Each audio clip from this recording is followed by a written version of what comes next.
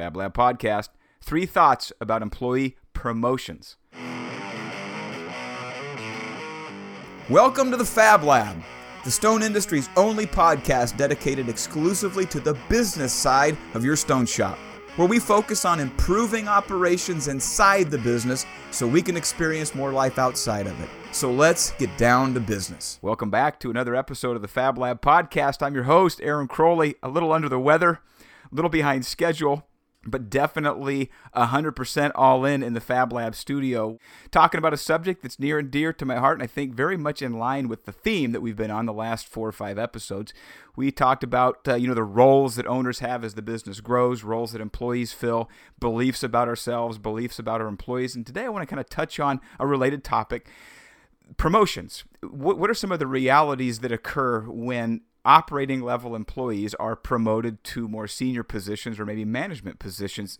Because the reality is right now, I guess there's 2 realities. Number one, the economy's growing, it's booming. And as a business grows, the owner and the managers have got to increasingly rely. They have to, as their responsibility increases, they have to offload some of their lower level responsibilities. And very often, the most likely candidate is the person in a particular department that is showing great aptitude, great dependability, great skill.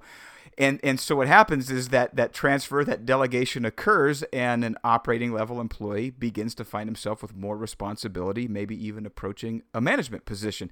And so when that happens, there's some interesting dynamics. And so we need to just keep it in mind. The other thing is as a business grows beyond certain levels, the practical reality is that an owner can only be so many places at one time. You can't be everywhere at once. And so there is this necessity that as the business grows, you have to consciously and purposefully delegate responsibility. And so as that happens, as that occurs, whether your business is just growing because you're just awesome or your business is growing because the economy is booming and there's just more work out there, chances are you're going to run against this at some point, the need to delegate some of your authority, some of your responsibility to somebody in a department. So how do you go about doing that? Well, I just want to share a couple of thoughts today. I guess it's 3 thoughts. But before we do, I want to mention a word from our sponsor. Now, this is interesting. No Lift Install System. Now, when I was 19, I was working for a stone shop, the only stone shop I ever worked for before starting my own company, but I was an installer, apprentice, helper, whatever you want to call it. We were loading up for a home show one day, pulling all the countertops out of the showroom, loading up the trailer to take it up and install. And the lead installer leaned down, knelt down, grabbed this gigantic 3cm Peninsula. It was rainbow. That was the color of granite. This is like, probably 1995, maybe 1994.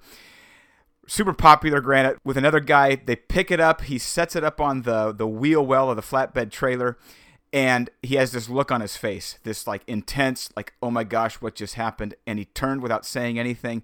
He walked off around the back of the trailer with this kind of stiff hobble. Come to find out, that was the lift that ended his install career. So we're going to talk about this, I guess, in 2 ways, because as it relates to this episode, the next morning I found myself lead installer because he had suffered a career-ending injury. That's why the No Lift Install System is so important, and why I am so glad that the No Lift Install System is a sponsor of this show. It wasn't very long, just a few years later, I was beginning to experience pretty severe back problems. I was a scrawny little 135-pound guy. Doctor told me your body is simply not made to lift this kind of weight. The body's not designed for it. And so, ladies and gentlemen, if you have installers, they may not be as scrawny as I was at age 19, 1994, but their bodies weren't made to lift 2, 3, 4, 5, 600-pound countertops up off of a sheetrock carton onto cabinets, reaching, twisting, straining, stretching, day in and day out without any recovery. The way to solve that problem, the way to reduce the potential for a career-ending injury, is with the No Lift Install System. I'm sure you've heard about it. I know you've heard me talking about it. If you haven't been to their website, check out noliftsystem.com. If you haven't been to their YouTube channel, oh my gosh, 70, 80 videos showing just about every conceivable type of countertop being installed without having to lift it, reach, strain, stretch, maneuver those heavy 3cm pieces. And so if you've got human beings that are installing your countertops, you need to get them a No Lift Install System. You can save their career and you can save your company money. So now back to this topic about being promoted. I just mentioned in this conversation about No Lift, all of a sudden being promoted. One day I'm a helper. I walk in the next day. I get pulled into the owner's office with the general manager, and they said, well, the gentleman's, they mentioned his name and said he can't install. He's destroyed his back. And so guess what? Starting today, you're lead installer. And I was promoted. Nobody asked me. Nobody ever inquired. Nobody ever evaluated me to determine whether or not I was going to be a competent lead. I just became, the lead installer by process of elimination, if you will. And I think that is really common, not necessarily for injury's sake, but for the sake that I mentioned, in the beginning of the episode, talking about just growth. As the business expands, the need for offloading responsibility becomes increasingly common and necessary. And so I want to just share a couple of thoughts about this, some realities as it relates to promoting operating level employees into supervisory or management level positions. Now, it's interesting in our company, as I assess our current org chart, I assess our management team, I can see that in two very significant areas, our install department manager started off as an install helper. Then he became a lead, and then out of necessity, he became our install department manager. He's got 2 crews, I think 5 or 6 employees working for him. Production manager, same thing. He started out as a finisher. Then we promoted him to lead finisher, and then through a series of circumstances, this actually was process of elimination, he became our production manager. Now, interestingly, over time, both of these men have developed into tremendous leaders and managers, but it was not an easy transition. And looking back, I think we could have handled that a lot better had we had some of these experiences already and been able to think through it a little bit better. So I'm just going to mention 3 thoughts, 3 things to think about before you promote an operating level employee into a supervisory or management position. Because very oftentimes the people that we're promoting, the reason that we would consider promoting them is because they're doing a great job in the role that they're in. And so they seem qualified. Gosh, if this guy's a great polisher, he'd probably make a great polishing supervisor. I mean, that's kind of how we might tend to think by default, not necessarily a conscious thought, but it's understandable that might be the conclusion that we draw. So we're typically pulling from our best operating level employees, finishers, installers, fabricators, machine operators, you name it, salespeople. And I've heard from highly competent sales managers that very oftentimes salespeople make terrible sales managers. It's just interesting. And so here are the 3 thoughts. Number 1, oftentimes an employee who is doing well in an operating level position may get to the point where their only opportunity to grow in terms of their career and grow in terms of their compensation is to take a supervisor position. It isn't necessarily because they want it. It isn't because they necessarily have been seeking it. It isn't because they necessarily understand or know that they would be qualified to perform in that role. It's because they reach a threshold, a glass ceiling, where that particular position offers them no more opportunity to grow from a compensation standpoint. And honestly, the business owner is oftentimes going to make that same conclusion. I got this great guy. He's been slaving away in this position. I'd like to pay him more. Well, I can't pay him any more than I'm already paying him. I got to promote him to increase his pay. So an increase in pay is not necessarily a great motivation. It's not a great rationale for putting somebody into that position. We keep talking about roles, responsibilities. You want to get the right people on the bus, number 1, and then you want to get those people into the right seats on the bus. Well, just because it's convenient to move that guy out of a operating level position into a managerial position to increase his pay or to fill the need that the owner has for that responsibility to be offloaded is not necessarily a good rationale. A super qualified operating level employee may not have the skills. And what's more, as it relates to this compensation, they may take on a position that they're not comfortable with simply because it's the only way to grow their compensation. So number 1, we got to be careful. We don't want to dangle a carrot in front of somebody that they may feel like they have no choice but to accept or to assume.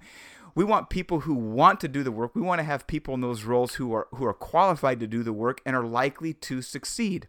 Second thought, when you take somebody like a finisher who's got maybe 2, 3, 4 other finishers, working side by side, and then you promote that individual to lead finisher, the relationship and the dynamic between the fellow fabricators or fellow finishers that he used to associate with now changes dramatically.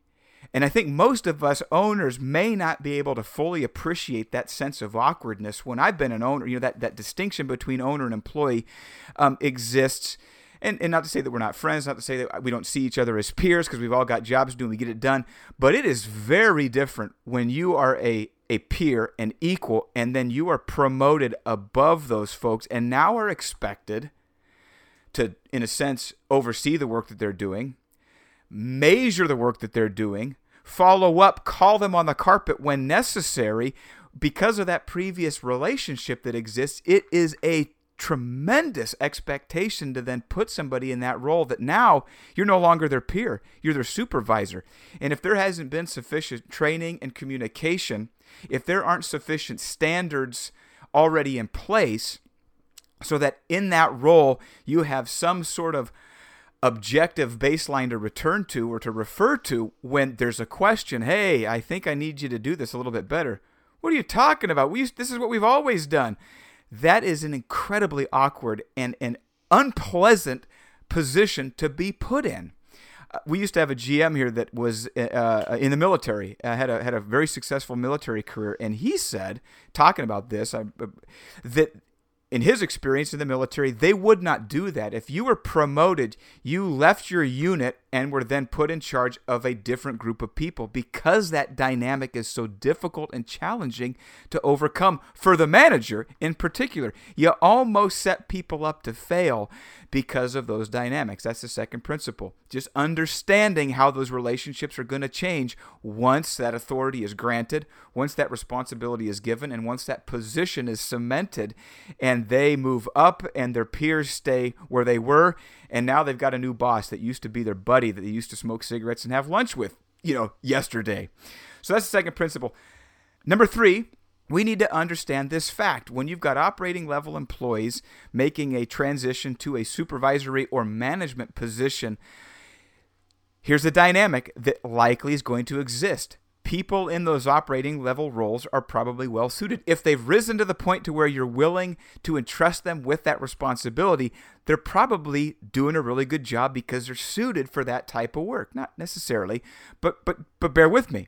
So they're going to be at a high level of competence in that operating level role, finishing, polishing, machine operating, whatever that may be, installing. High degree of competency, skill, and experience. So when you promote them potentially out of that operating level role where there's high levels of productivity and success and put them into a brand new role that they are possibly not well suited for, it's this double whammy effect. You lose capacity and productivity on one hand, and then you lose again by having somebody who's not necessarily, potentially, well-suited to operate in that manager's role. So it cuts both ways and can be you can end up suffering significantly in terms of output, in terms of productivity at the operating level.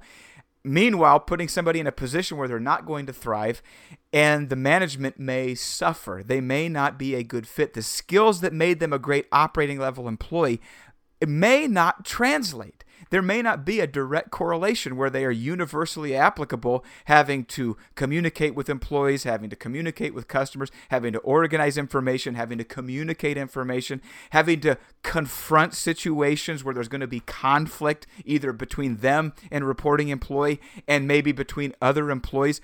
Completely different skill set. Now, that employee may possess that. It's possible. And you may figure out how to work it out. Great. But these are just 3 thoughts to think about before you promote a highly skilled, highly productive operating level employee into a supervisory or a management level position. These are things that you need to think about. Number 1, the motivation. Why are they taking it? Is it because they're well suited for it or because that's their only opportunity to grow their career and their income? Number 2, remember how awkward it is going to be when you put them into that role, when you promote them above their peers. there's going to be some challenges there, and those are going to have to be worked out. There's going to have to be a lot of care, a lot of attention paid to how that transition occurs. And number 3, you might lose a good producer and gain a mediocre manager, a double whammy for sure. So ladies and gentlemen, if you want a resource on this, a famous book, it was written in the 60s called The Peter Principle, really speaks to this, at least around the margins, talking about how people are oftentimes promoted beyond their level of competency, and then the person that promotes them is frustrated and can't understand why that formerly super productive employee is now not nearly as productive or effective in their work. If you want to learn more about that, Dr. Peter's book, The Peter Principle, is a fantastic resource. I encourage you to check it out. I also encourage you to check out AaronCrowley.com. Another resource for you, fellow fabricator, if you would like to learn how to delegate more effectively, head to AaronCrowley.com. You can download the first 3 chapters of my book, Less Chaos, More Cash, for free. You can also take the Stone Shop Business Assessment. It's a tool that we developed to help stone shop owners get a really clear understanding of the 4 key areas of success in their business. So I'd encourage you to check that out as well. And if you'd like to explore coaching, if you would like to explore this topic or any other topic for that matter, I encourage you to just reach out. Go to my website. You can connect with me right there on the homepage. You hit the Learn More button, connect. You can send me a direct email. I would love to hear from you. And if you'd like to set up a coaching call, I do complimentary coaching calls for the right potential clients. So ladies and gentlemen, I hope you've enjoyed this episode. I hope you will tune in next week for the next episode. And until then, happy fabricating.